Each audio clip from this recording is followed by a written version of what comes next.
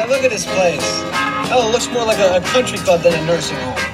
Nice grass, nice people. And I hope you brought your bathing suit.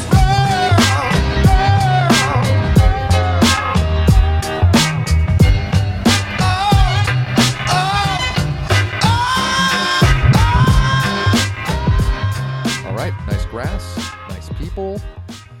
My very nice friend, Chris Durr, is back for the second part of our 2023 Masters preview. Mr. Durr, fresh off a nice outing at the Skins game. I think you said you dunked one from 80 yards to take a skin. So, feeling good. Positivity is running high. And then you add the Masters right on top of that, brother. Yeah, it's a good week, dude. It's we did our part one of the podcast earlier, and I do feel like the Masters week has really snuck up on me. I watched a lot of the press conferences today. I got down on just Masters content when I was off work for a couple hours, and it just felt good. I'm very, very happy again. Very, very happy to be here. Thank you for having me, and it's starting to sink in, man. It is the best week of the year, man. It is Masters week. Yeah. So I'm couldn't be more happy to be here, and couldn't be more excited to get the ball rolling, dude. I want it to be Thursday already. I can't wait. I know, man. Well, I know. Yeah, I'm glad that you mentioned the press conferences, because I do want to just touch on a couple of things that we heard at press conferences both on Monday and Tuesday. God, I'm just thinking about how much I really like the Masters. I'm just getting really excited. Sometimes I lose my train of thought just because the excitement starts to overwhelm my entire body. First of all, what were some of your, before I jump into a couple of my talking points here, what were some of your takeaways from the press conferences? I really like how everybody was speaking very highly about the new 13th hole. Obviously, the 13th hole is, I wouldn't say a point of controversy, but it is like a really pivotal point in the round. It's always been designed as a hole that was a half-par hole, right? Like a par 4.5, where people had the decision to go for it or lay up. And obviously, we've seen over the last couple of years where most players can either hit 3-wood around the corner or driver over the trees, and it's not really a question on whether or not they go for it or not. They lay up, or they don't lay up. They always go for it, So I think the fact that it's stretched out a little bit, I feel like you'd be scared or you would think that you would hear a lot more people complain about that, but most people were really into the changes, and they were like, yeah, this is great. Now I have to hit a good drive. If I hit a good drive, then I have a decision to go for it, and if I hit a bad drive, I'm forced to lay up. And I don't think people talk about that layup enough. Obviously, they're the best players in the world, so it's not really that hard of a shot for them, but imagine having to hit like a 6, 7, or 5 iron, like a mid to high iron, from a hanging lie with water left to a layup spot. Like, if your body doesn't rotate enough, you're going to pull it into the water, and then you're making a big mistake, and you fucked up a layup. So I was just really, really impressed with, not impressed. I noticed how a lot of people were really into the changes on the 13th hole, and it made it so the drive is a little bit easier, was the general consensus I got from everyone, but the second shot becomes a lot trickier. So that was one thing that really, really stood out, and I like how pretty much everyone made it a point to talk about the 13th hole, which I thought was awesome. Yeah, and I've got some good quotes. So as part of this preview, we also kind of wanted to preview the golf course itself, and really this extension of the 13th hole is kind of the main talking point, because it's the single biggest change that's been made to the golf course, which, by the way, for people that don't know, there's not a single golf course, not just in professional golf, but probably just in golf, that changes more frequently than Augusta National Golf Club. They make tweaks and changes to this golf course every single year. And, Tiger Woods has gone on record. I mean, everybody has gone on record, saying something to the tune of, I know this golf course really well, but every year you come back, you have to, that's why the practice rounds are really important, because they do make so many changes and subtle tweaks to the golf course that it's not reliably the same golf course when you go back each and every year. And so this extension of the 13th hole is a product of, something we've been talking about on this podcast. People, in the golf world have been talking about nonstop for the last month, and that is the distance, the problem of distance. Guys are hitting it too far, making certain holes obsolete, not playing the way that they were intended when the course was designed. This is especially a problem for older golf courses, golf courses that used to tip out at 6,500 yards, which at the time was really, really long, which by today's standard, those guys could go play with a a 7-iron, a wedge, and a putter, and probably shoot 4 under. It's crazy. And so with guys hitting the ball as far as they did, Augusta National, I think, has wanted some sort of an equipment rollback. I think they may have been waiting. Things that Fred Ridley has said in the past kind of alluded to, we're waiting for the governing bodies, the RNA and the USGA, to make a ruling on this, but also saying, not so subtly that we would support a rollback. It would help preserve, our golf course in its current state. Now, thankfully, Augusta has seemingly an endless war chest of funds to be able to do these kinds of things in order to extend the 13th hole. Again, Azalea, the infamous dogleg left par 5, the most famous hole in all of golf. I think they ended up spending $20 million to purchase some land from Augusta Country Club, which runs right along, is the property lines butt up against one another. And they spent, again, tens of millions of dollars to purchase this little extra plot of land just so they could extend the 13th hole from the Masters tees up to last year. The hole played at 510 yards, and it has been extended to 545 yards. And they're hoping that by lengthening the hole, it will return the whole strategy to the way it was intended when it was first laid out by Bobby Jones and Alistair McKenzie. Now, I have a nice little quote for the listeners here from Mr. Bobby Jones himself. This is not from the press conference yesterday. This is a quote that is nearly 100 years old. But Bobby Jones' quote, "In my opinion, this 13th hole is one of the finest holes for competitive play I have ever seen. The player is first tempted to dare the creek on his tee shot by playing close to the corner, because if he attains this position, he has not only shortened the hole, but obtained a more level lie for his second shot. Driving out to the right not only increases the length of the second shot, but encounters an annoying side hill lie. The second shot as well entails a momentous decision whether or not to try for the green. A player who dares the creek on either his first or second shot may very easily encounter a 6 or a 7 on this hole. Yet, reward of successful, bold play is most enticing," end quote. And the reason I felt I needed to share that with you and everybody listening, Mr. Durr, is in some of those press conferences and some of the interviews players have been giving, there's been a lot of guys, the longest guys on tour, Dustin Johnson, John, a lot of guys are saying, yeah, I'm just never going to be going 4-2. It's too long.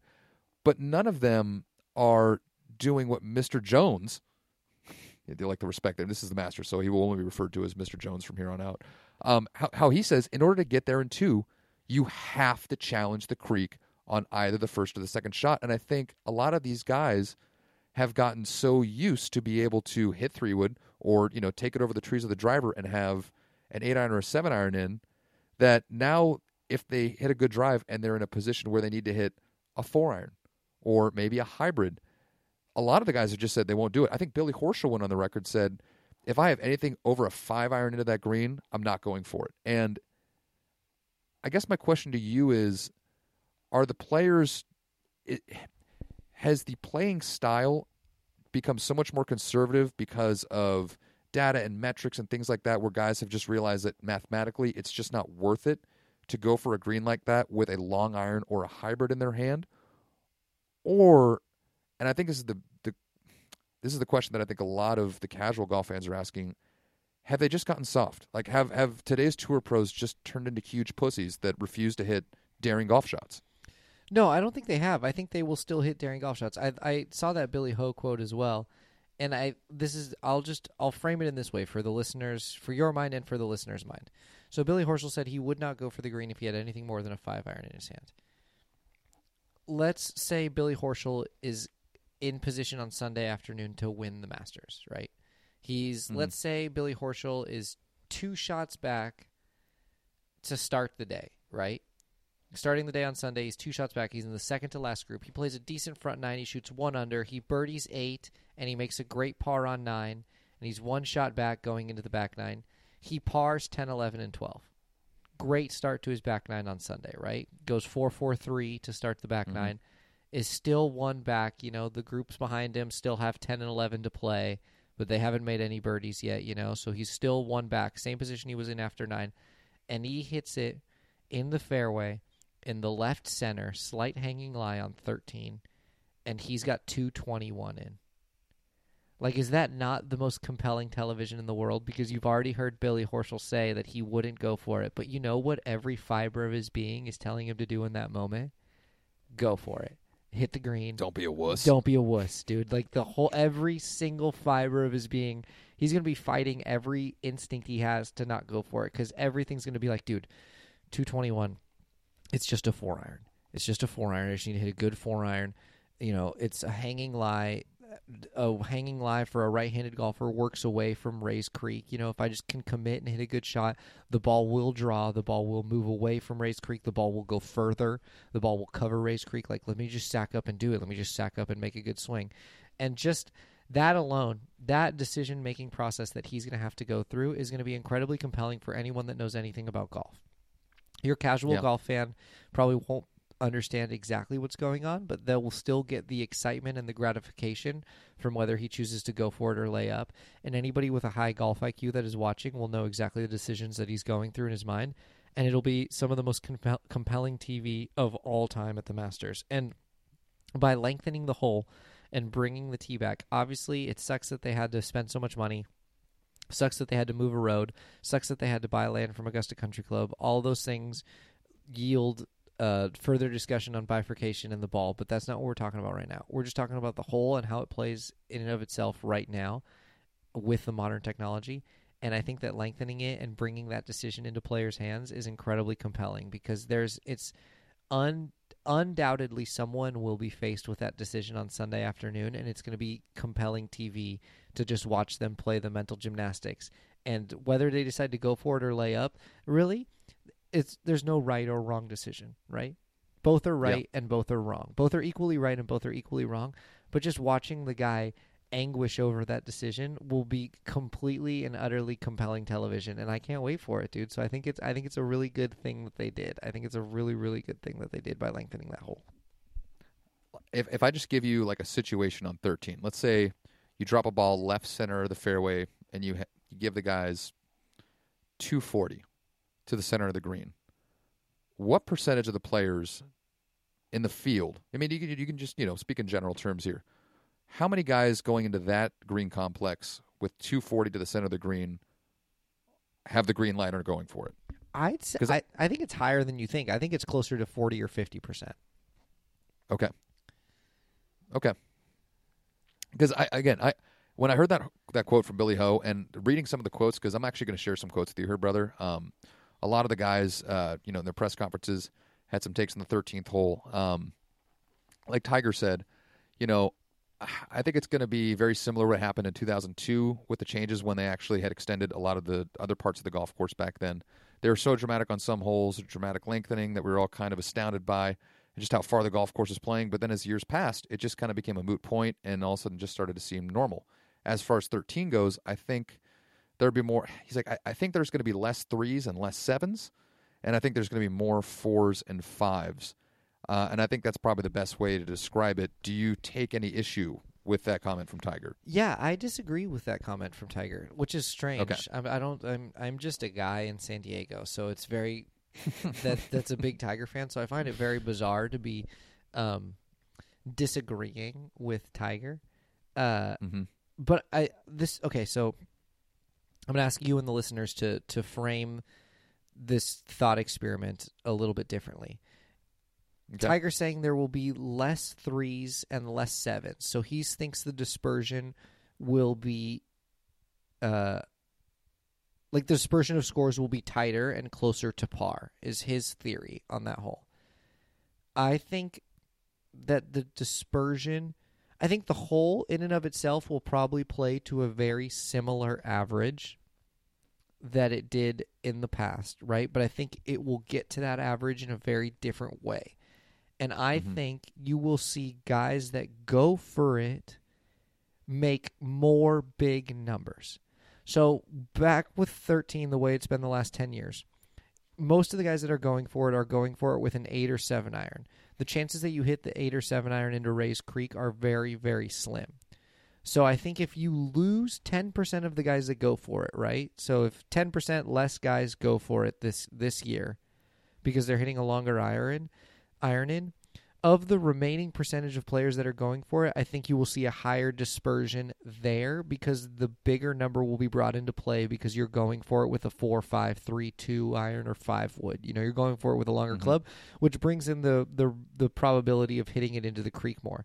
And because 10% less players will be going for it than did last year, there will be more guys that lay up. And the guys that lay up on a PGA Tour level, I don't think any of the guys that lay up are going to make 6.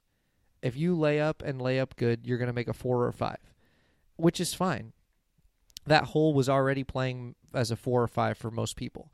But I think of that 20% of players that go for it, or 30% of players that go for it, or 40% of players that go for it, right in that range of players that end up going for it, I think the variance in their score, there might be less 3s because they're hitting a further shot in, but you're bringing 6s and 7s into play a little bit more, which is incredibly exciting because, frankly, in the modern game, in order to be one of the best players in the world, you need to be long. So if you're going to be giving yourself the option to go for 13-2, the prerequisite is already there that you are a long player, which in turn probably means you're one of the better players in the world right now. So you're going to see the better players in the world faced with the decision on whether or not to go for it, and you will see the better players in the world make a higher variance of score. They will bring 7s into play, and they will probably bring less 3s into play, but they're bringing 6 and 7s into play. The Tom Hoagies and the Tom Kims and the kind of middle of the pack tour pros, a lot of them are just going to lay up and they're going to make their 4 or their 5 and that's it, right? But like the people who end up going for it in that decision is going to create a wide variance of score. So I think that's really, really exciting. And I do see a little bit where Tiger's coming from, and it feels really strange to like disagree with the GOAT. But I think he might be a little wrong there. I think the dispersion of scores will still be pretty high. And the variance in scores will still be pretty high, and I think it'll just be interesting to see like the best players in the world and the longest players in the world faced with the decision on what they're going to do when they come to that shot.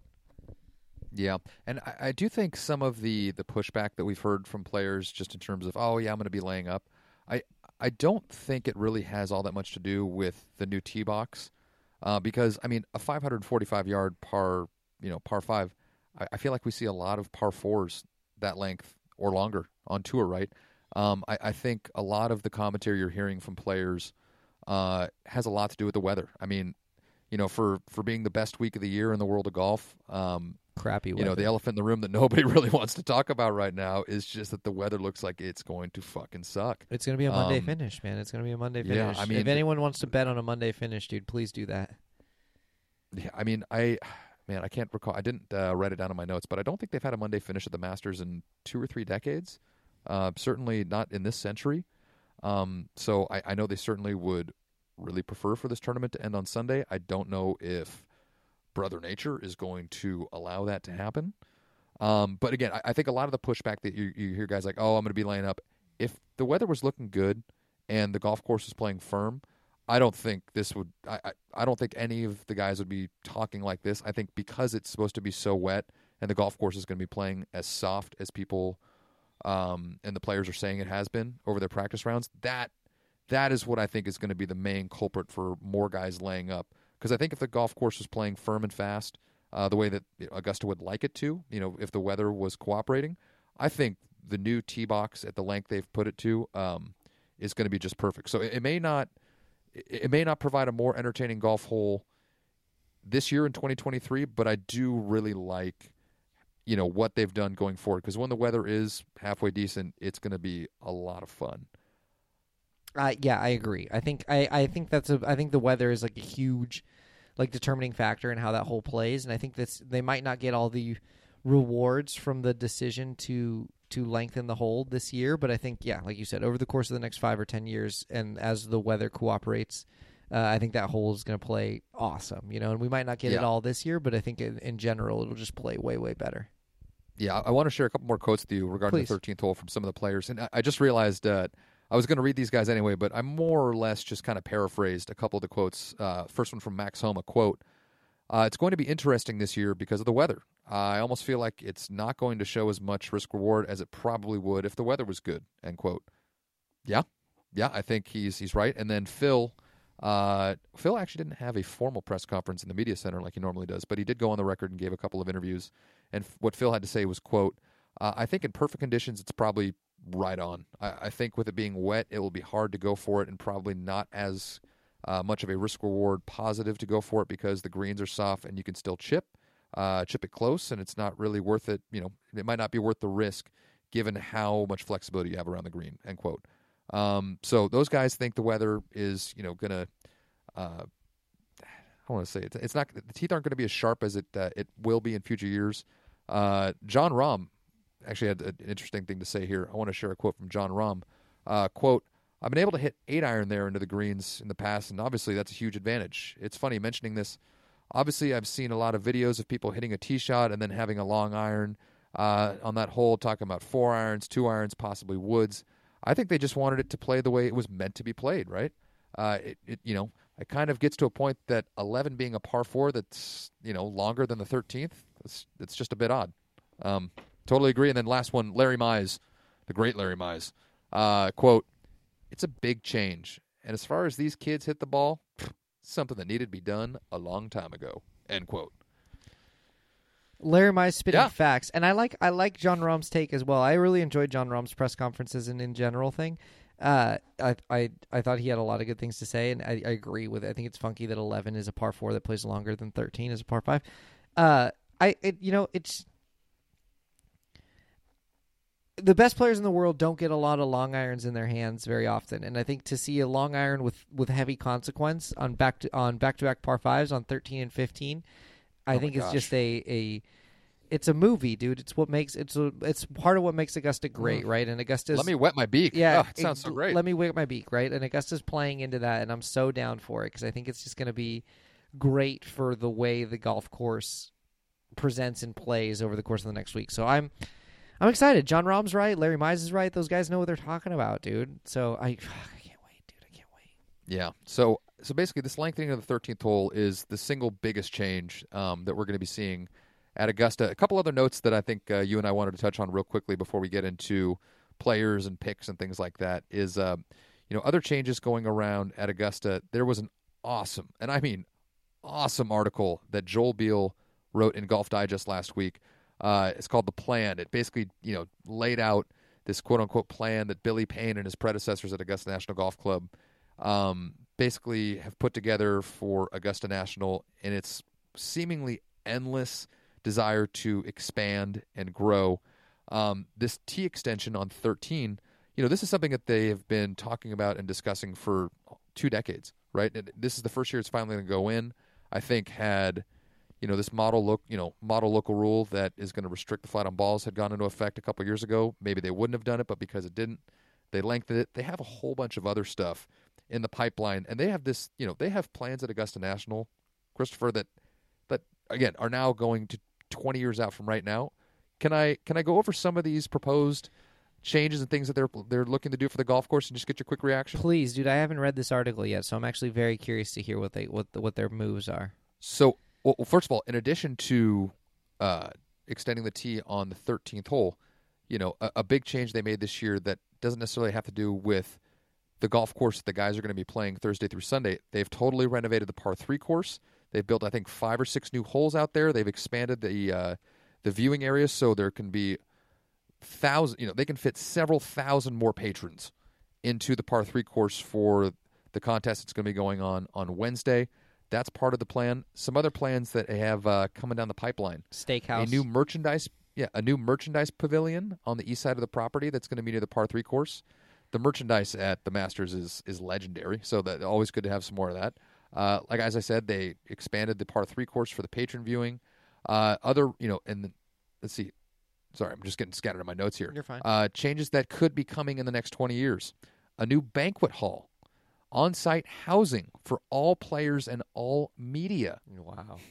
Amazing. Are you ready for this? A new 18-hole golf course. I heard about west of the current course that could theoretically play host to the first couple rounds of the Augusta National Women's Amateur. But also, there's been a lot of members out there, and I think Joel Beal got 50 or 60 sources, many of which are Augusta members for this article. A lot of members have wanted a second course for a long time, and I think when Augusta National was first founded, there was always a plan to build like a women's course. And back then they would call it a women's course. Today you would just call it, a golf course that probably tips out at 61 or 6,200 yards, right? So there was plans a long time ago. Obviously, Augusta National was built, right as the Great Depression was kicking in, so that didn't happen. But they now have the means and the resources to buy all the land surrounding Augusta National. They've been slowly acquiring property over the last 30 years. I don't know how many hundreds of acres, how many hundreds of plots of land they've bought individually over the past several decades, but that has been confirmed. They have done that. They are continuing to buy more land to expand. They're also thinking they're going to build a new practice facility. They're going to build a second par 3 course. In fact, this is the one that was the craziest. They are going to fund and build a highway exit off the highway that is about a mile or so west of the property. They're going to build a freeway exit, that goes directly into what will then be the new parking lot, just so patrons will have an easier time getting into and out of parking. It also will not, it'll make it so the patrons don't have to walk along the streets outside of Augusta National on the north side where there's all the hawkers and the vendors trying to sell, bootleg stuff and trying to, get people to park on their lawns for $50. They're just going to cut all that out. They said, you know what? We're just going to make this as easy as possible for you. All the stuff we have, is pretty affordable. We're not going to parking is included. Like, don't mess with all that. Just get right off that highway. Come right in. I've never heard, Chris, of a private entity building their own freeway exit and entrance for an event that happens 1 week out of the year. What is your reaction to this stuff, man? Dude, crazy. So I had not read this article, but it's funny. I did hear about all this stuff, right? And so I think it's been big news. It's big news, and I think my main takeaway from all of this, which it may be right or may be wrong, I don't think any of this really affects the Masters, right? It doesn't really matter. The Masters is going to be the Masters tournament ever. You're totally right. But I do love to see Augusta National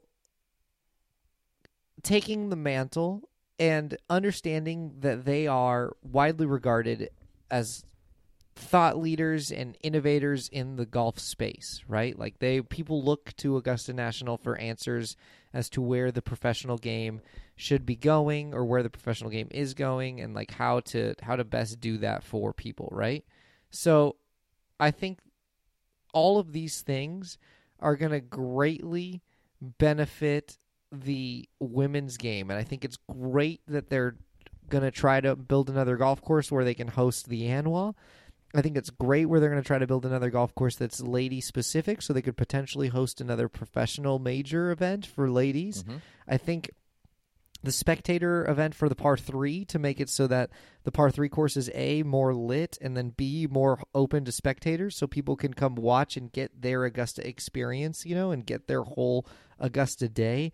I think it's just really, really nice to see a club like Augusta, a private entity that is a for-profit entity, trying to continue to push the envelope on what it is that they do and what space they occupy in the golf world for the general positivity of our game. So, I don't know. I think it's awesome. And they're doing it. You know what I think is really cool, Kyle? Tell me. They're not doing it. I don't want to say they're not doing it in the traditional way. I love Bandon Dunes. I'm never gonna talk shit on Bandon Dunes, right? But Bandon Dunes has built, 5 not championship style, the resort courses, but like big golf courses, right? Like 5 big, bold, beautiful golf courses. And Augusta with this plan seems to be very much leaning into the fact that like, no. We have the biggest and beautiful and most boldest golf course ever already. So let's build something for the ladies. Let's build something that is of equal importance but satisfies a different itch. And I feel like that's not something that a lot of 36-hole facilities will do. They'll try to just top each other with like one golf course needs to try to top the other. The other golf course needs to try to top the other. Where Augusta seems very open to the idea of like, hey, you know what? Like we can make something that is equally as good but different. And I don't think that attitude is taken by a lot of people that are building multiple golf courses on a certain facility. So it's cool to see Augusta, A, embrace that, and B, dive what seems to be headfirst into that, right? And that doesn't mean that it has to be a ladies' course, right? Like, it could be anything, right? But it just seems to be that their thought process is a little different than most other places that are multi-golf course facilities, which I think is really, really cool, right? And I think Augusta has caught flack in the past for not being progressive or not being, just being justifiably so. Justifiably so, right? Like, listen, I'm not going to sit here and cancel Augusta. Like, I don't want to do that. But like, whatever. I also will not be canceling. Yeah, Augusta. there's whatever. There's if you wanted to find things to say about Augusta, you could find things to say, right? People change. Yeah, things change. It's fine. Exactly, and it's cool to see them. Like just pushing this forward a little bit in a completely different way than we've seen.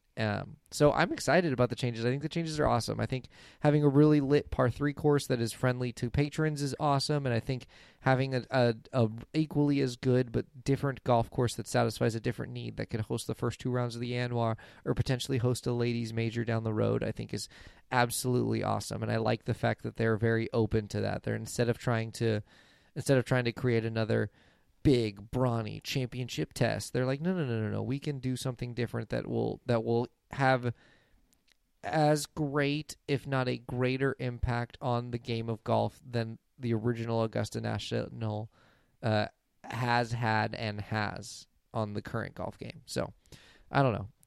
Hats off to Fred Ridley and everybody at Augusta. I think these are actually really good moves. As for the parking lot off the freeway, who cares? The one thing I was like, when I was reading this article, I was like, man, that's some fucking pressure. Can you imagine being the architect, that gets chosen? Like, all right, you're building a course at Augusta. All you have to do is just build a golf course that's as good as the greatest golf course ever built that's right next door.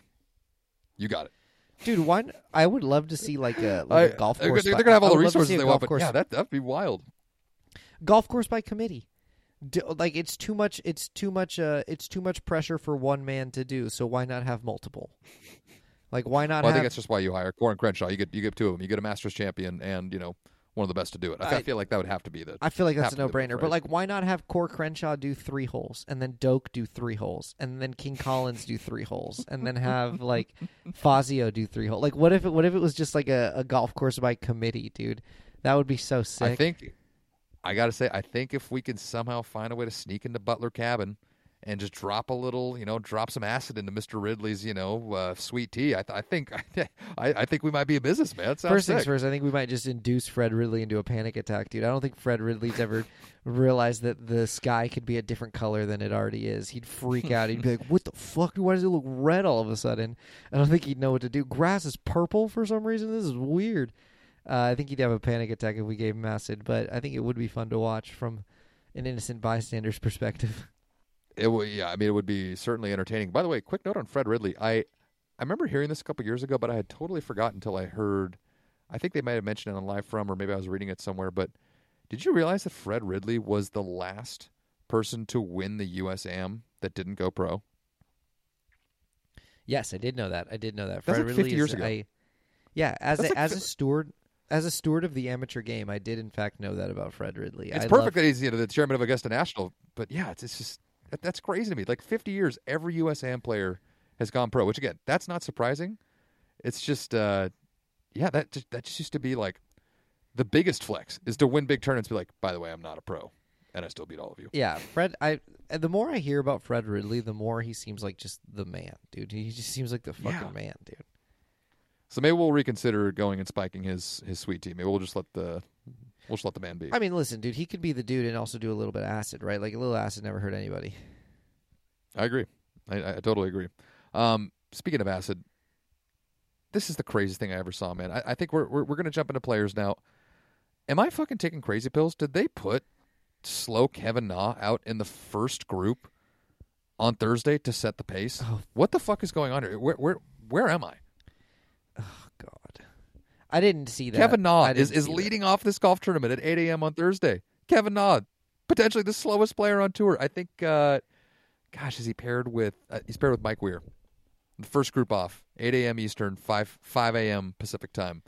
Kevin Na God, That feels incorrect to me.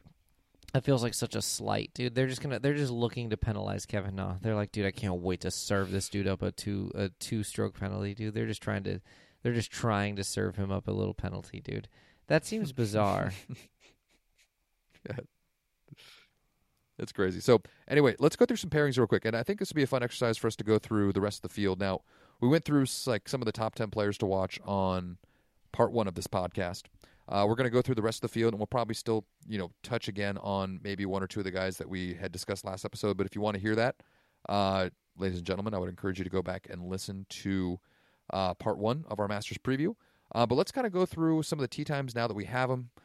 There are 2 stretches here, Chris, that are just fuego. Like, I mean, there's a couple spots in the morning and a couple spots in the afternoon where it's just 4 to 5 straight groups of just heat, like absolute heat. I have highlighted some of the most notable pairings.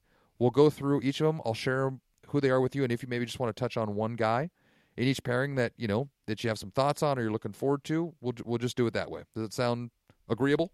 Sounds. I couldn't agree more, Kyle. I couldn't agree more. Oh, lovely. All right, let's jump into, and by the way, the times I'm going to quote to you are Pacific time because we're civilized. We don't go off East Coast time like a bunch of heathens. We're just lucky, dude. You know what, dude?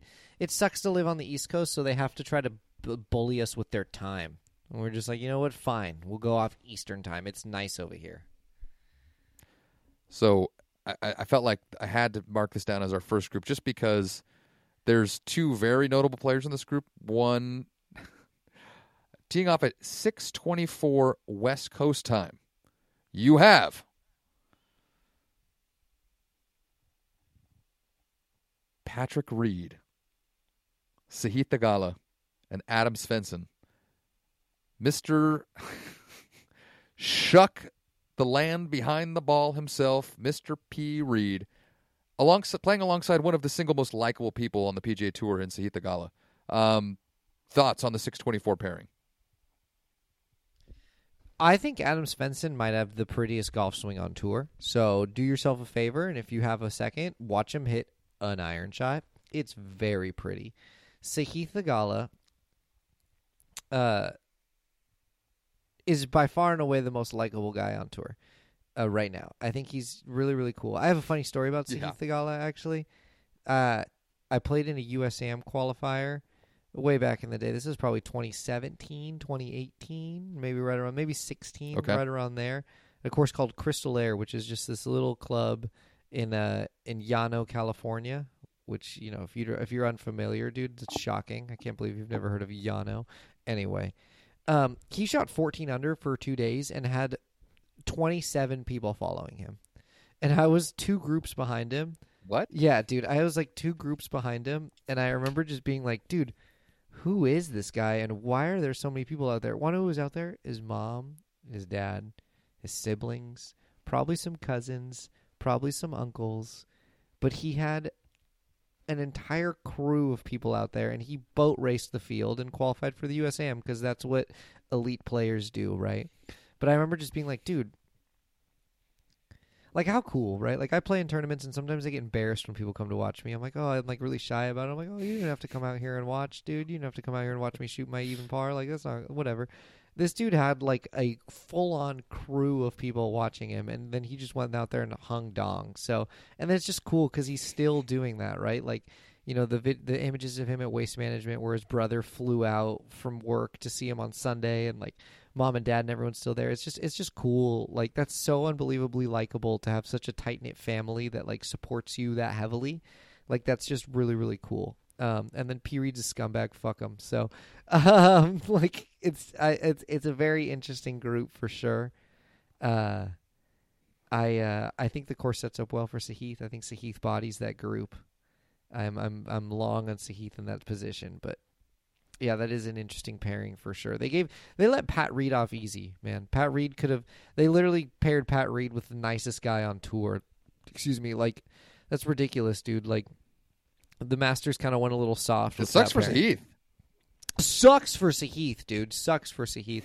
I'm sure he'll be able to figure it out, but, like, They honestly did Pat Reed a favor there with that. Like that's like some kind of past champion shit where they kind of hooked him up. I shouldn't be swearing, but like that's just some. You could swear on this podcast. I know, but that's just some past champion shit, dude. Where they just like catered to him, and it's like fuck that, dude. P. Reed's a scumbag, and everyone knows it, dude. Like why are you doing him any favors with like a Canadian sweetheart with a beautiful golf swing, and then the nicest guy on tour? Like that's who you're pairing, the scummiest dude that has played professional golf in the last 50 years. Like cut me a break, dude. Like. Pair him with like Phil and Bryson, dude, and let them just live in a tornado for 2 days and shoot 80. That's hilarious. All right, let's see. Should we move to the 7:18 Pacific Coast time, tee time? At 7:18. And by the way, I thought I did this for the last pairing and realized that I only had it in preview mode. So I'm about to blow your mind here. Ready? At 7:18. We have Tiger Woods, Xander Schauffele, and Vic Hovland. It seems very appropriate that Tiger got the drum roll and not P. Reed, dude. It actually worked out better that way. I think it worked out way better. I think it worked out way better that way. That's a great group. That's a great group for Tiger. Xander's quiet and chill. Victor Hovland. Featured group, by the way, of course. For Thursday and Friday. That is going to be one of the 4 featured groups, Tiger, Xander, Vic. Man, what a fun group. I love watching all 3 of these guys play golf. I think Xander, again, is the no-brainer as the low out of that group, right?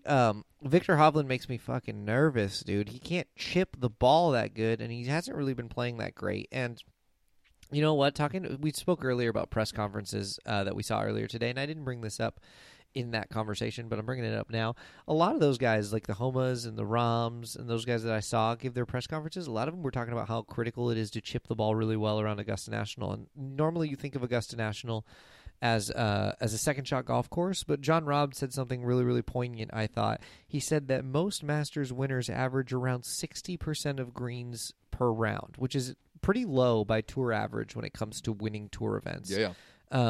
Which means that people miss greens when they play Augusta National, and people miss greens when they win at Augusta National, which means that their short game and chipping has to be great. And Rahm brought up the fact that Scotty was getting up and down from everywhere, which he was. If you think about that round last year, Scotty was getting up and down from everywhere. So obviously Tiger is a disgusting chipper of the golf ball, but like I refuse to put any expectations on Tiger because my man has negative legs and negative backs. So it's like everything I get from Tiger is a cherry on top, and I hope he does everything great. And then Victor Hovland, I don't trust his short game, and Xander's I think has the nastiest short game of the 3. So I think Xander does something in that group, and I think that's a really friendly pairing for Xander in the sense that like Tiger will draw the mob, but Hovland will be pretty low key, and I think Xander will be able to play good and showcase his skills pretty well through that group. Why hasn't Victor Hovland been really in contention on the back nine on Sunday in a major yet? He seems like he's way too good. Now, I know that he was in the final pairing at the Open Championship last year, but was it the second hole, the third hole, where it just felt like he was a non-factor? Like, right, where it was just Rory and him in the last group, where it was just Rory, Cam, and then Cam Young. And it felt like Vic just dropped out almost he just ejected immediately. Like nobody was thinking about Victor Hovland being any kind of a factor on the back nine on Sunday, despite being in the final pairing. He's so good, man. Like, is it getting? How much longer do we have to watch him not compete when it matters on Sunday before we start to tell ourselves maybe he's not the guy we want him to be? I'm fully on board with Victor not being the guy we want him to be.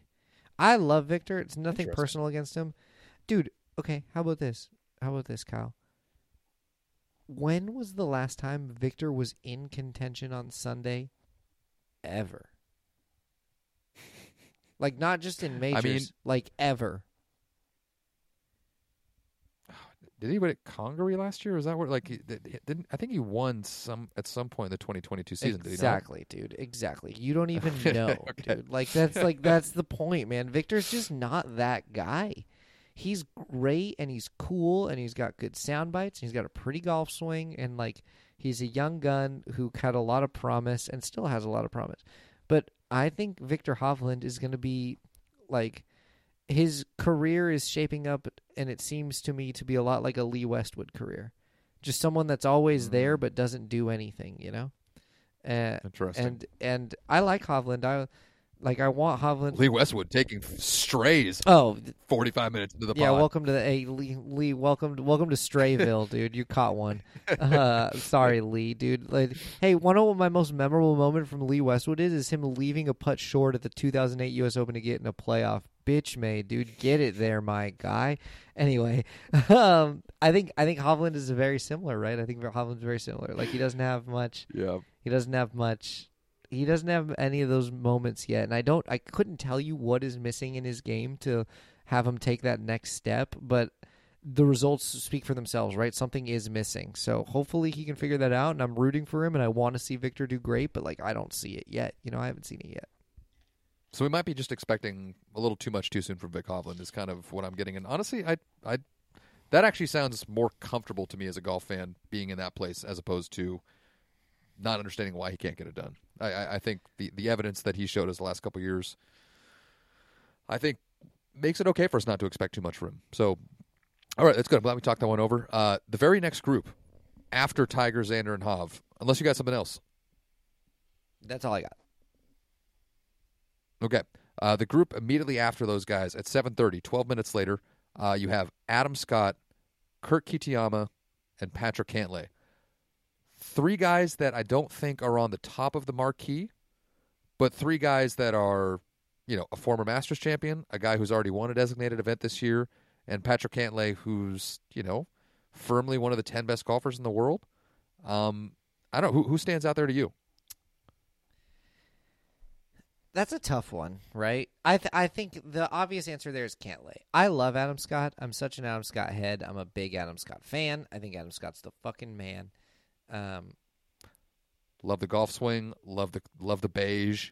Love the guy. Love the accent. Everything about the guy himself and the golfer. I really like Adam Scott. I think it's a no-brainer to take Cantlay in this one. I think Kitayama misses the cut. Kitayama's one of my bets to miss the cut. Oh. He's a rookie, dude. Okay. He's a rookie. His swing isn't going to be good on the side hill lies. I think Kitayama flames out. I think Kitayama misses the cut grossly. I think he shoots 77, 76. And misses the cut disgusting. Small side note here. I have to ask because I don't think we've talked about this yet. As a very, very accomplished golfer yourself and a student of the golf swing, how does Kurt Kitayama's swing make you feel? I like it a lot. My dude, no one gets more shallow than my dude. My dude is dummy shallow. But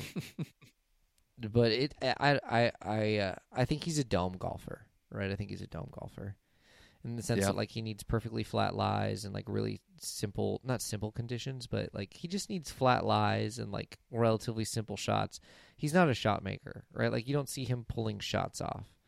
He's so mechanical. It seems not mechanical, but it just doesn't seem like. I don't think he's got that extra little gear to play well at Augusta. Not to say that he can't learn that, but I think as a rookie, first time out, loads of expectations, winning Bay Hill. I think everything just lines up really good for Kitayama to flame out and miss the cut fucking hugely. Cantlay is the guy. Cantlay is the guy in that group. That's a no-brainer in my opinion. Adam Scott is just 40, dude. It's just hard with guys once they turn 40, right? You don't know where their motivation's at. You don't know where anything's at. I love Adam Scott. His swing is great. I love his golf game. His putter scares me, but that's fine. It's the second scariest putter on tour behind Will Zalatoris, so whatever. So I think Cantlay's a no-brainer. Cantlay might actually win this week. It wouldn't surprise me at all if Cantlay won this week. So I think of those three, I think Adam Scott's a lock top 20. I think Kitayama's a lock missed cut, and I think Cantlay makes a run. Fascinating. Okay, let's go next group. 12 minutes after that. Again, this is one of those the morning wave I was telling you about. So this is the third group in a row that we're highlighting. It's going to be another featured group. So going off at 7:42 West Coast time, Thursday morning, Justin Thomas, Jon Rahm, and Cameron Young. Boom. Heavy hitters in that group. That's a heavy hitter group. That's one of the ones that Augusta was very, very, very happy. That's one of the ones that Augusta was wait till you see the 742.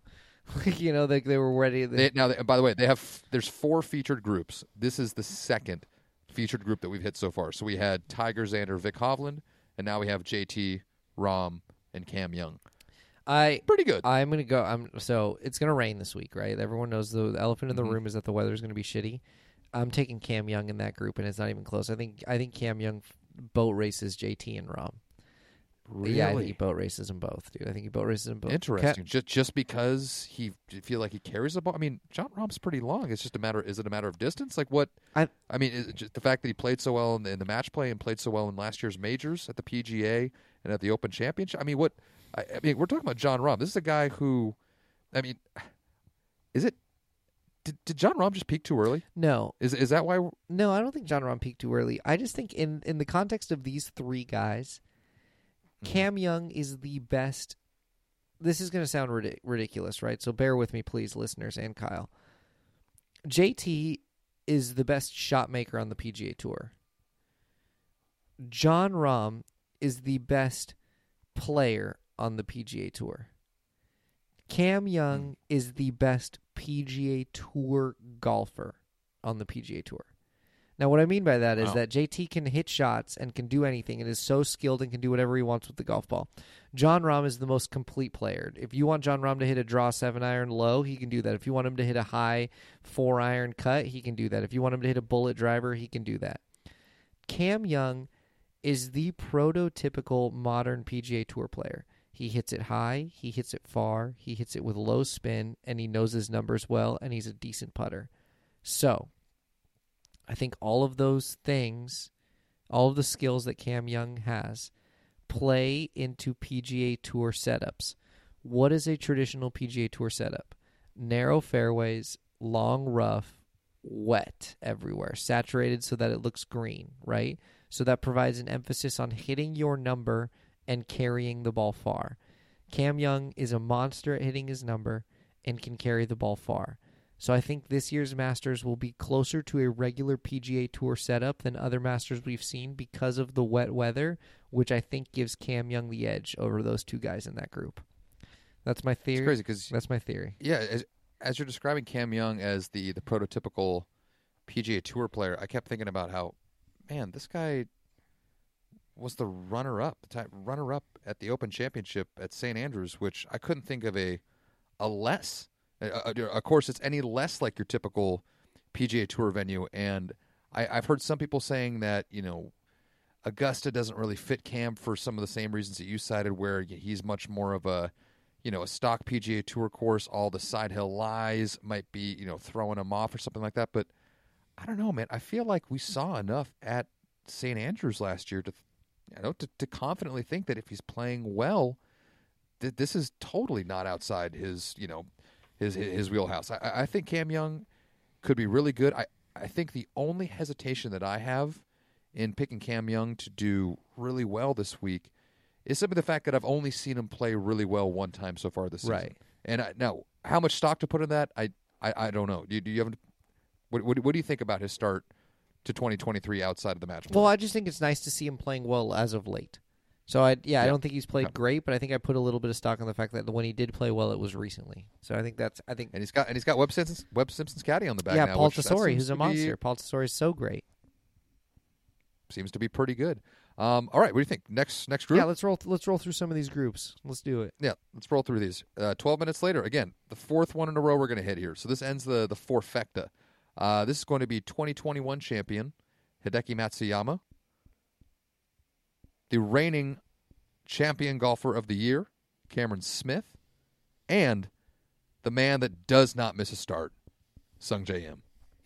Again, Augusta being fucking soft, bro. They gave Cam Smith a softball group. They gave him the two guys that don't speak fucking English, dude. So, Cam Smith is, just going to be on an island out there. Whatever. Not that Augusta is... It's not Augusta's job to make it hard for the live guys, but again, bro... By the way, I want to say, with all these pairings that they're coming out, I'm not trying to blow anything here, they were very nice to the live boys. Yeah, super nice to the live boys, bro. And they've been talking all this shit, dude. They've been talking all this shit about it's not good for the game, and what they're doing is fracturing the professional landscape.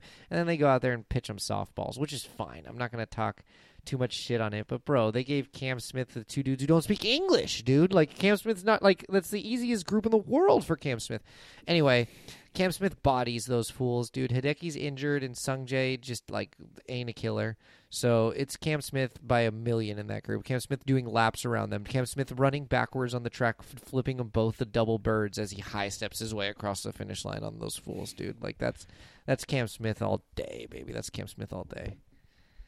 Does Cam playing extremely pedestrian golf the last couple months on Live give you any hesitation? Yes. When thinking about his, his success at Augusta? Yes, makes me so nervous. I think Cam is like the highest variance player in the field. Like, you could tell me Cam Smith shoots 85 and misses the cut, and I'd be like, fuck, I guess that makes sense. He went to Live. And you could tell me Cam Smith shoots 27 under and sets the Masters scoring record, and I'd be like, yeah, obviously. Like, this is Cam Smith. So, yeah. It gives me a lot of pause that he's been playing crappy on the Live tour. Like, that makes me really, really nervous. But I'm firmly planting my flag on Cam Smith balls out this week, Island. And if I'm wrong, I'm wrong. But I'm on Cam Smith playing well this week. Oddly enough, I don't really want to root for any of the Live boys, but I do think it would be pretty fun to watch Cam Smith play really well. I don't really root for the Live boys either, but Cam Smith is just the all right. man. Let's. He's the man, and honestly, I was really delighted with his press conference. I was watching some of his press conferences, some of his answers. I was like, you know what? I like this guy. Cool. I hate to say it, like I'm not going to watch Live, but I like the guy. I like him. I like the dude. All right, let's jump ahead 35 minutes here. So we had that nice little 4 groups in a row. Now we go to the 8:30 Pacific Coast time. And this I only included this one purely because of one thick boy, Bryson DeChambeau, who is going to be playing with Frankie Molinari and JT Poston. Don't care. Okay. Don't let's care. just skip right through. Screw him, Bryson, dude. Screw him. Who cares? All three of those guys. Nothing against JT Poston. He seems like a very nice guy. Don't care. Frankie Molinari, past his prime. Don't care. Bryson, hate him. Don't care. Who is, in your opinion, more likely to miss the cut, Bryson or Kurt Kitayama? Oh, wow. Great question. Wow. We have no idea what Bryson I think Bryson's more likely to miss the guy. So I give Kurt the edge. I guess I hope so. I give Kurt the edge there. I will say this. I will go out on a limb there. I think JT Poston beats the fuck out of Frankie and Bryson. I think JT Poston is the low. That'd be great. I mean, dude, he looked great. He looked really good at the match play. JT's a beast. I think he's the low out of those three. Okay, let's cruise another couple groups ahead to the 8:54 starting time. Again, I've just included this one mainly because of one of the Live boys, and that is the gentleman who won in Orlando at Live Tour Stop, which is 4-time major champion Brooks Koepka, playing in his first major championship since the entire world got to see. I'm not going to say see how fragile he was, because I'm not totally convinced that he wasn't sort of playing it up to the cameras a little bit in full swing. But Brooks Koepka is going to be playing with U.S. Open champion Gary Woodland, as well as 2016 Masters champion Danny Willett. Any thoughts? Yeah, another group I don't really care about. I like Brooks a little bit, but I don't care about Gary. Seems like a nice guy. Don't care. Danny Willett stole Jordan Spieth's Masters, so he will forever be indebted to me for stealing that Sunday from me. It has nothing to do with the fact that Jordan hit 2 in the water on 12, and everything to do with the fact that Danny Willett exists. So he owes me one. Yeah, I don't care about that group. I don't care. Like Brooks is only interesting when he plays well. So if Brooks plays, that's really well said. If Brooks plays well this week, then cool, I'll have interest, right? But like, if you're just gonna show me Brooks Koepka on paper, it's like fucking, I don't care. Rorschach test, I'm like, whatever, you know. So Brooks is only interesting if he plays well. If he plays well this week, great, I'm interested. If he doesn't, then who cares? Brooks is just further sliding into the oblivion, you know, of not mattering. Yeah. All right, one more group. I'm going to jump ahead a little bit more. One more group that I'm mainly just including so we can talk about one of the Live guys. Dustin Johnson, Corey Connors, and Justin Rose will be teeing off at 10:12 West Coast time here. DJ Corey Connors, Justin Rose. Corey Connors coming off a win at the Valero Texas Open last week, playing some seemingly pretty good golf. He also has a few top tens at Augusta over the course of his career. Always seems to play pretty decent golf. In the South, Dustin Johnson obviously has won a Masters in very wet conditions, albeit it was in November. And then Justin Rose, who, I mean, a putt away from beating Sergio in 2017. Any thoughts here?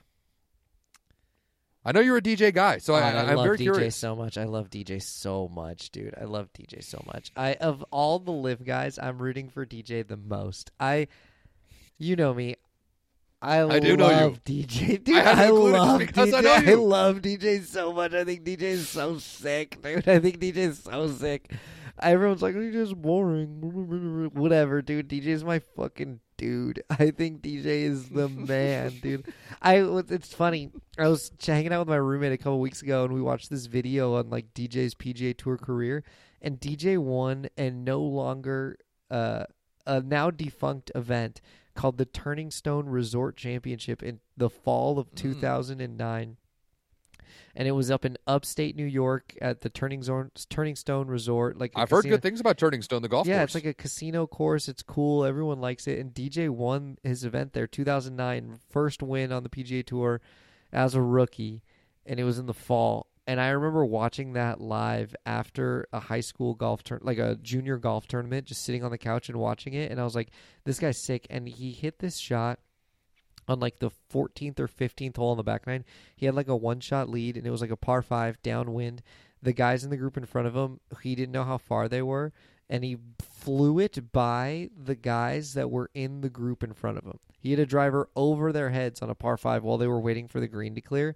And my roommate was like, damn, dude, I didn't know DJ had it like that. And I was like, you haven't been paying attention. But anyway, it was just fun to relive. Sheesh. It was just fun to relive DJ's first win. I remember watching that live when I was 17 years old. And I remember, like, just always being a DJ guy ever since I was a kid. I remember his wins at Pebble. I remember when DJ won at Riv, dude. None of you guys remember when DJ won at Riv, dude. Like, I was there, dude. I watched it live. Even I have spotty memories of DJ winning at Riv. Dude, DJ won at Riv twice, dude. Like, in the rain.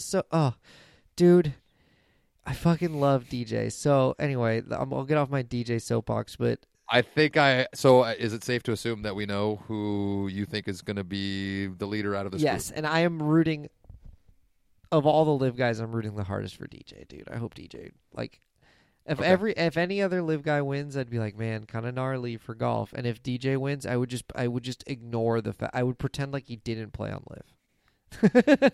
Yeah. So let's go next group here. So that was the first of the last. So that is the fifth to last group. The last 5 groups that I'll go out are all just heater after heater.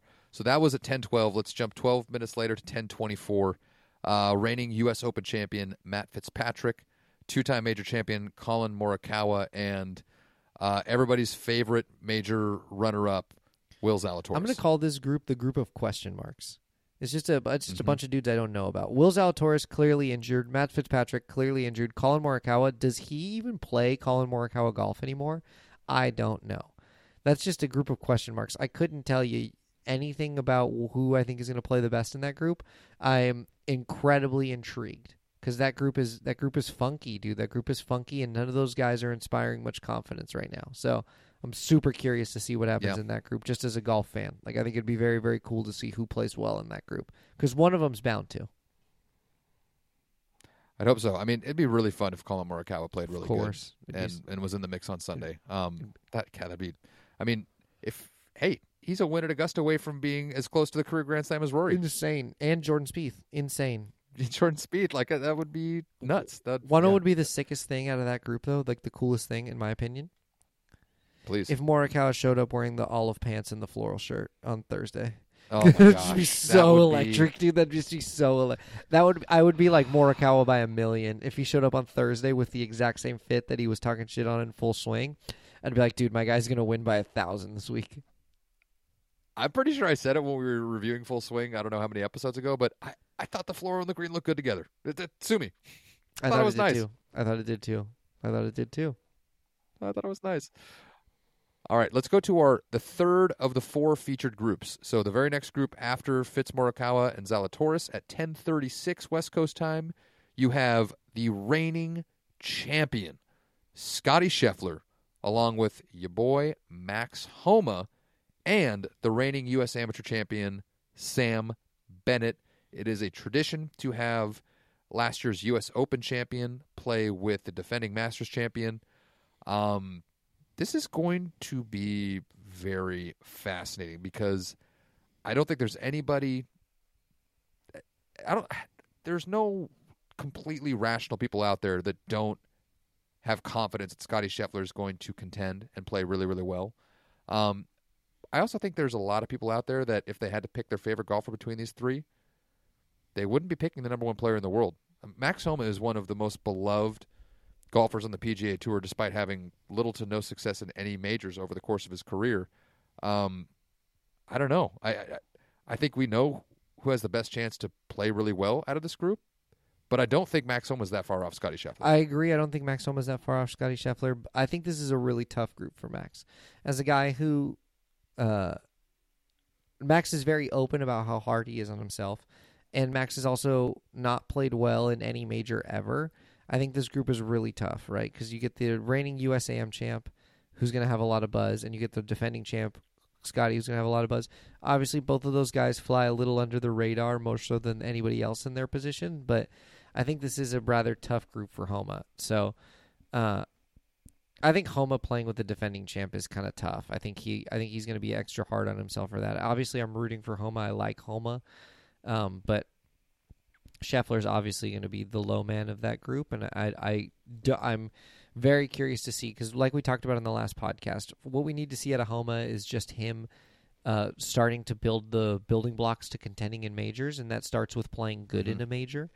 And I think that these first 2 days are going to be huge for him because if he can't play good with these guys, you're going to start. I'm going to start asking the questions about can he play good in a major at all. So I have my eye on that group very closely because I think that's a big stepping stone and it's going to be a big 2 days for Max Homa. So I'm curious to see.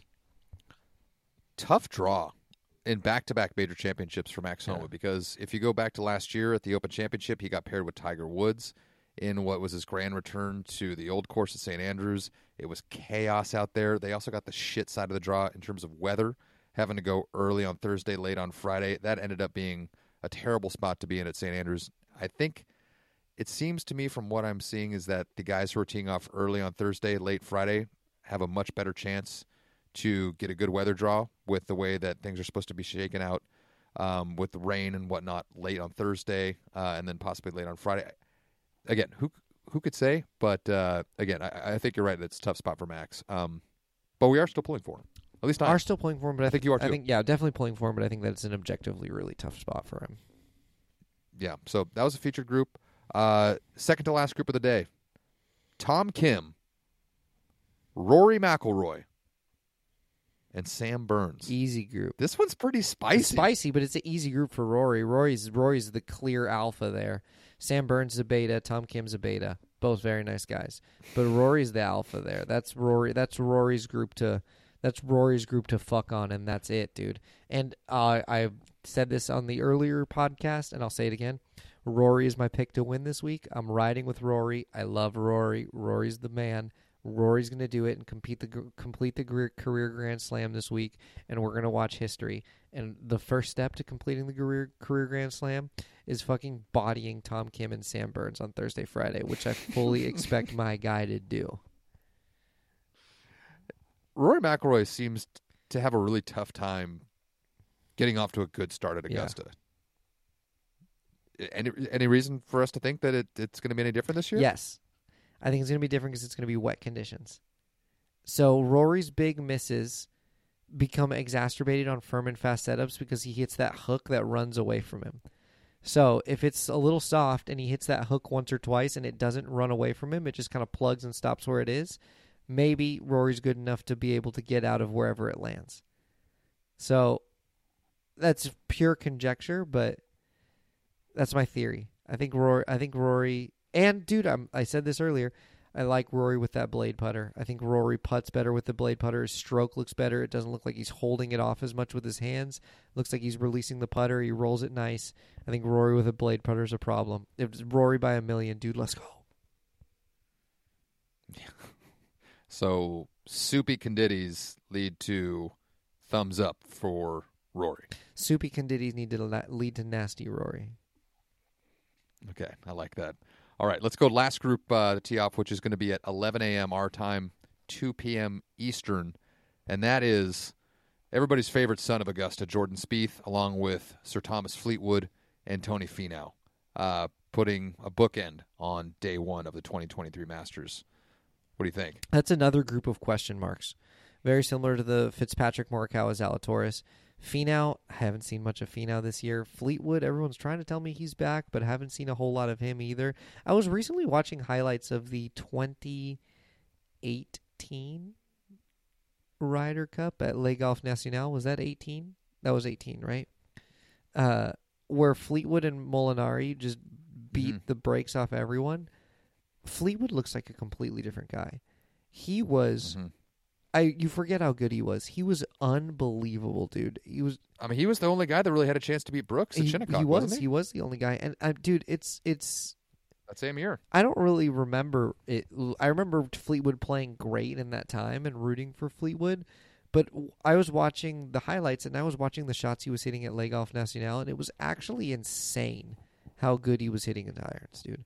He was hitting irons inside of 12 feet almost every time. And then it was weird. And then he would make like half of those putts because he sucks at putting. But then he would hit these irons, like 1 or 2 bad irons a day to like 30 feet. And then those 30-footers always went in. It was weird. It was so weird. Like the 12-footers he was kind of hit or miss on. But then the 1 or 2 ones that he left far away, those ones were cash. So... that's just not the form I'm seeing Fleetwood have right now. So I'd be hard-pressed. I was so bullish on Fleetwood in 2018 in majors, and he didn't win one or do anything, right? Obviously, he gave Brooks a run for his money, but, like, he didn't really do anything then, and he's not hitting the ball anywhere near as good now as he was then. So big question mark there with Fleetwood.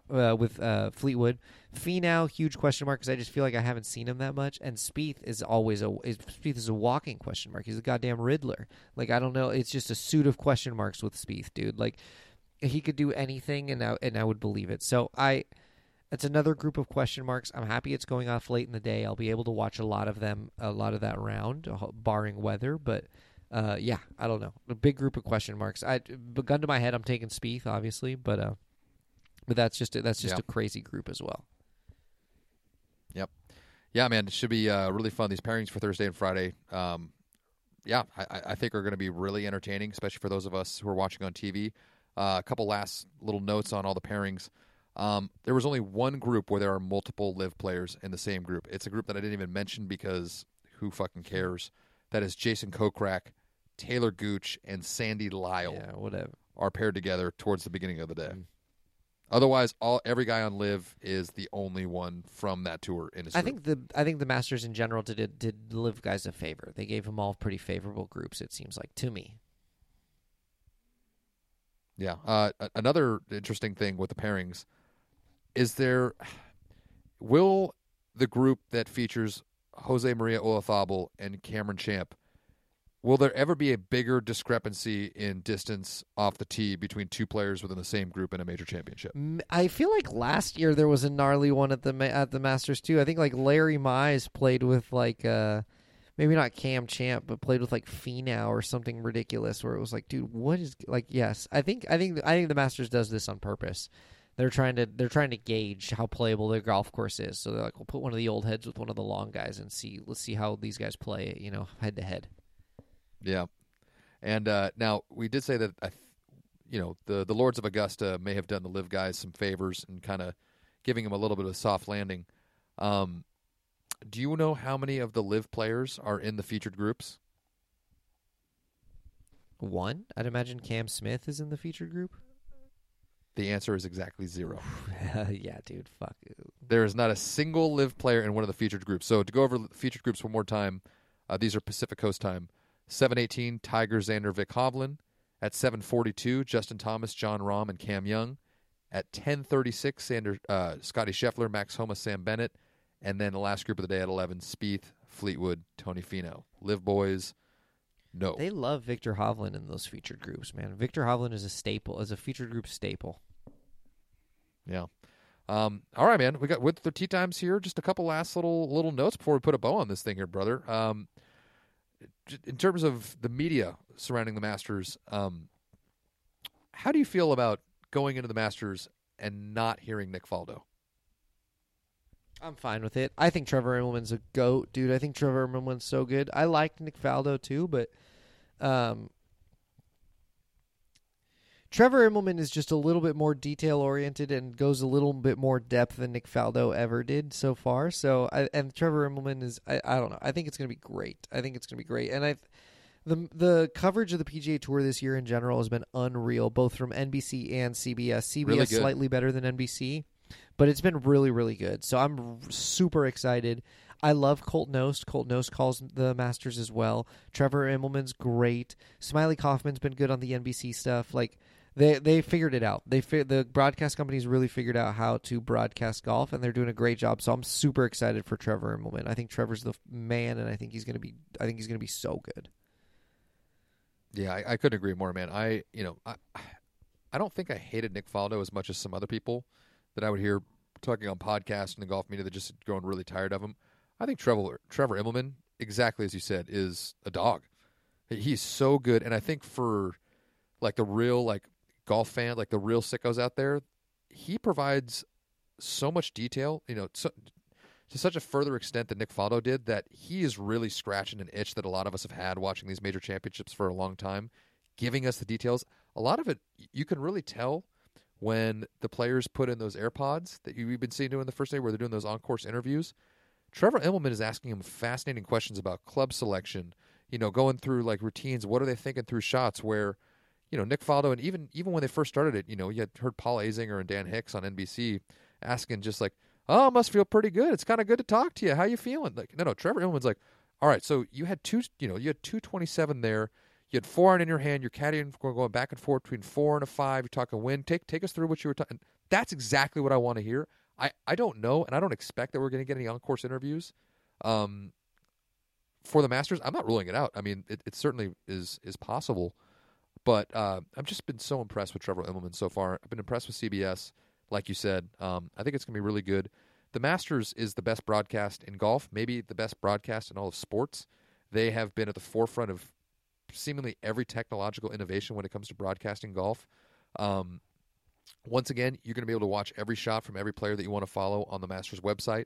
So you don't even have to have cable to be able to watch every little bit of the Masters that you want to. You can find featured groups, every player. You can find the whole 4, 5, 6 cam. You can find the Amen corner. Everything is on the Masters website, which is amazing. To my knowledge, I believe almost all, not all, but almost all of those same things are going to be available on ESPN Plus as well as Paramount Plus.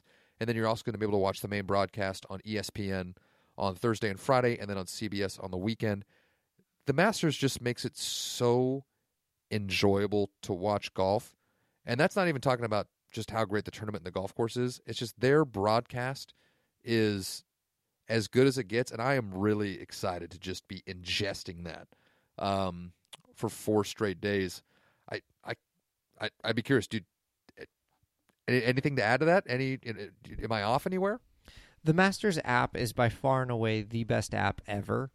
It's just so good that every shot for every player is great. Like the My Groups where you can pick out players and then they'll just show you their rounds. I don't know. I'm just so excited to ingest Masters content this week. I can't wait to watch it all. I think it's going to be so freaking great, dude. I can't wait to do it. I'm ready. I'm so giddy for it to get started, man. I'm so giddy for it to get started. Yes, God, the Masters is here. All right, before it is late, so we're going to get going here, brother. I have one last thing I want to run through with you.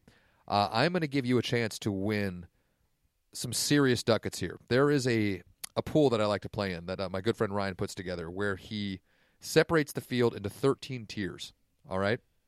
And you have to pick one player from each tier. I know you've played in pools like this. I don't want any kind of analysis. I'm just going to read you a couple names, and quick fire, within 2 seconds, I just want you to give me a name. I'm going to enter your ballot.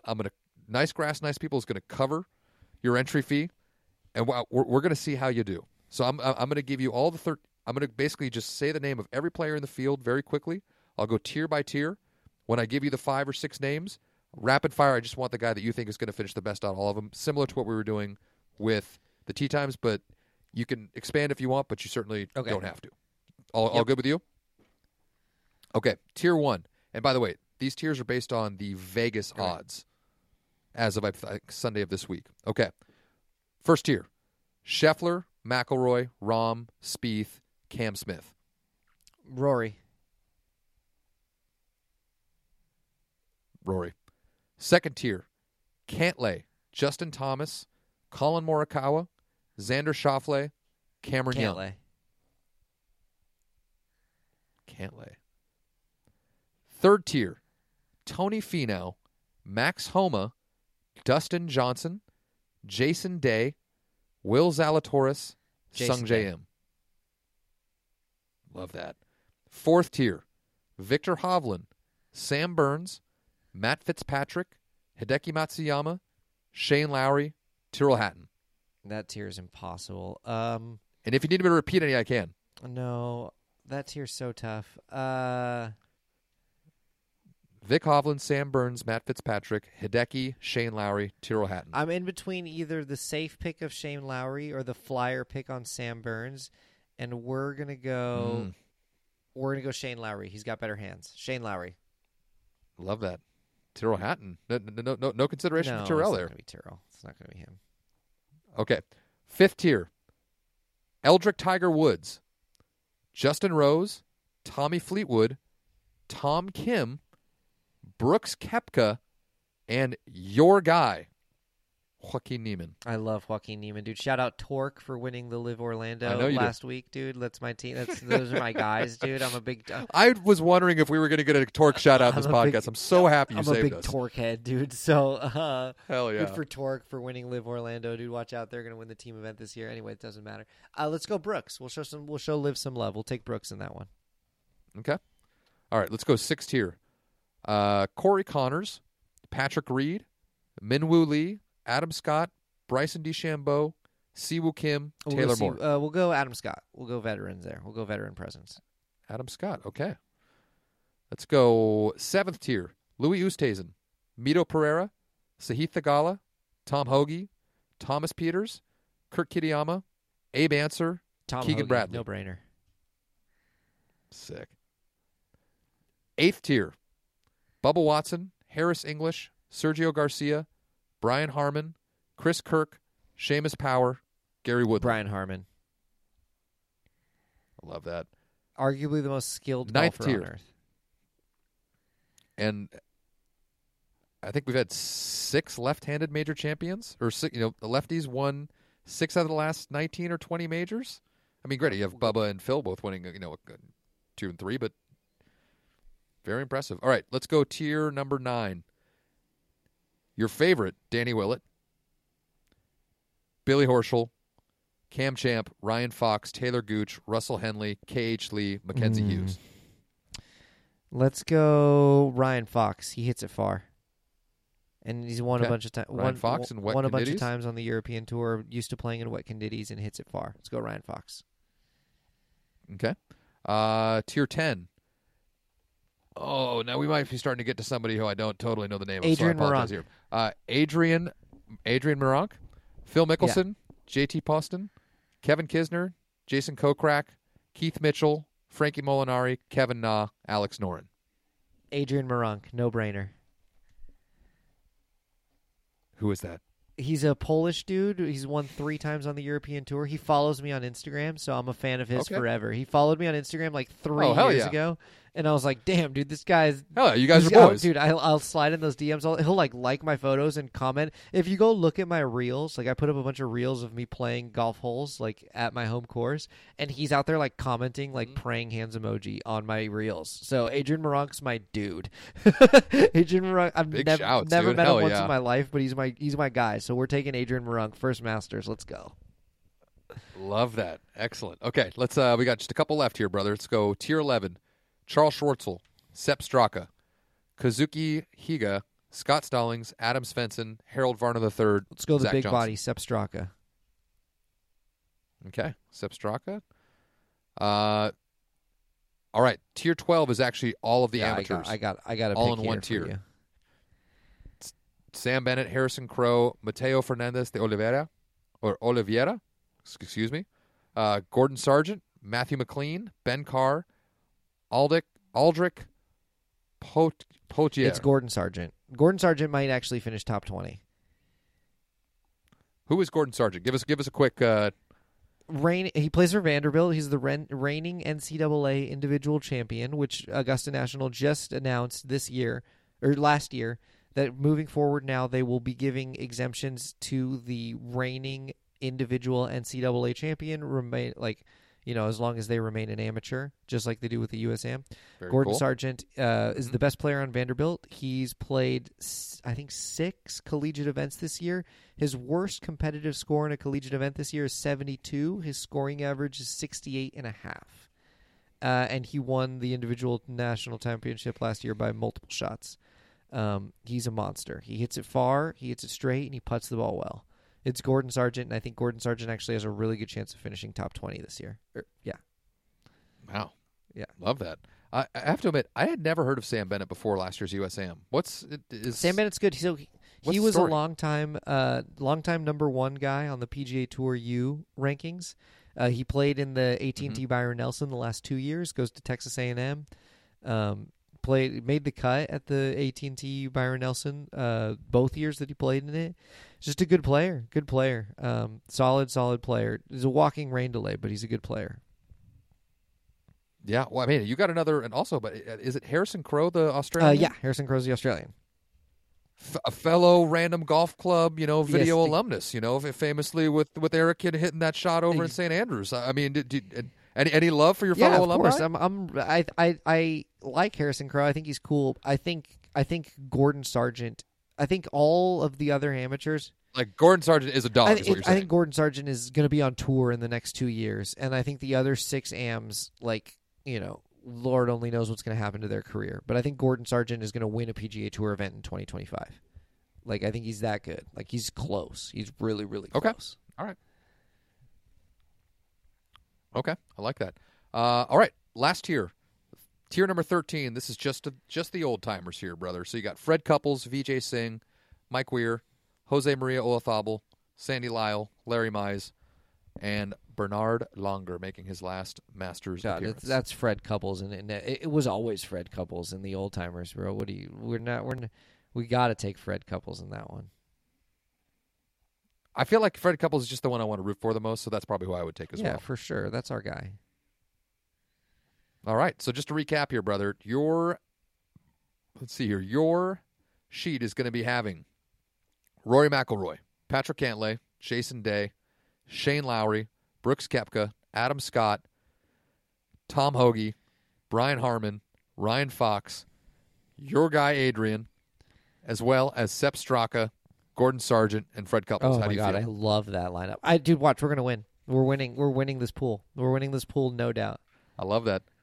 I think the payout for when you do win could be in the multiple thousands of dollars. Ooh. So I wish us the best of luck. This is a nice grass, nice people win, dude. It's our win. This is a communist, nice grass, nice people win. I love that. Honestly, nice grass, nice people, a nice podcast, and a really nice golf tournament that we're about to watch here the next couple days, man. I cannot wait, brother. Yeah, let's put a wrap on this thing, man. Any last little things you want to touch on before we bid each other adieu? I said on the last one, guys. Enjoy Masters Week. Hug your loved ones. Text all your golf buddies in your group texts. Get a pool going. So if you have a link to a pool, send it to all your golf buddies. Get everyone involved. Create a big group text. We only get this week once a year, guys, and enjoy it, man. It's gonna be a great week. Even if it is gonna be a little rainy, who cares? It's still gonna be an awesome, awesome week. Yeah. Fuck yeah.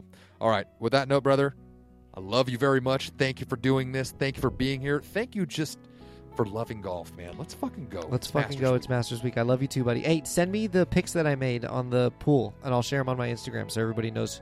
Everyone can call me out for being an idiot when they get them wrong. Thank you again to Chris, and thanks to all of you guys. I hope you guys enjoyed our coverage ahead of the 2023 Masters. This episode of the podcast, as well as every other episode of Nice Grass, Nice People, is proudly presented by Suave Golf. All right, enjoy the Masters, everybody. This is, Really is just the best. I hope you guys enjoy. And then we will be talking to you after the golf tournament. I hope we have a lot of exciting things to cover, and hopefully it happens on Sunday. All right. Until next time, everybody. Adios.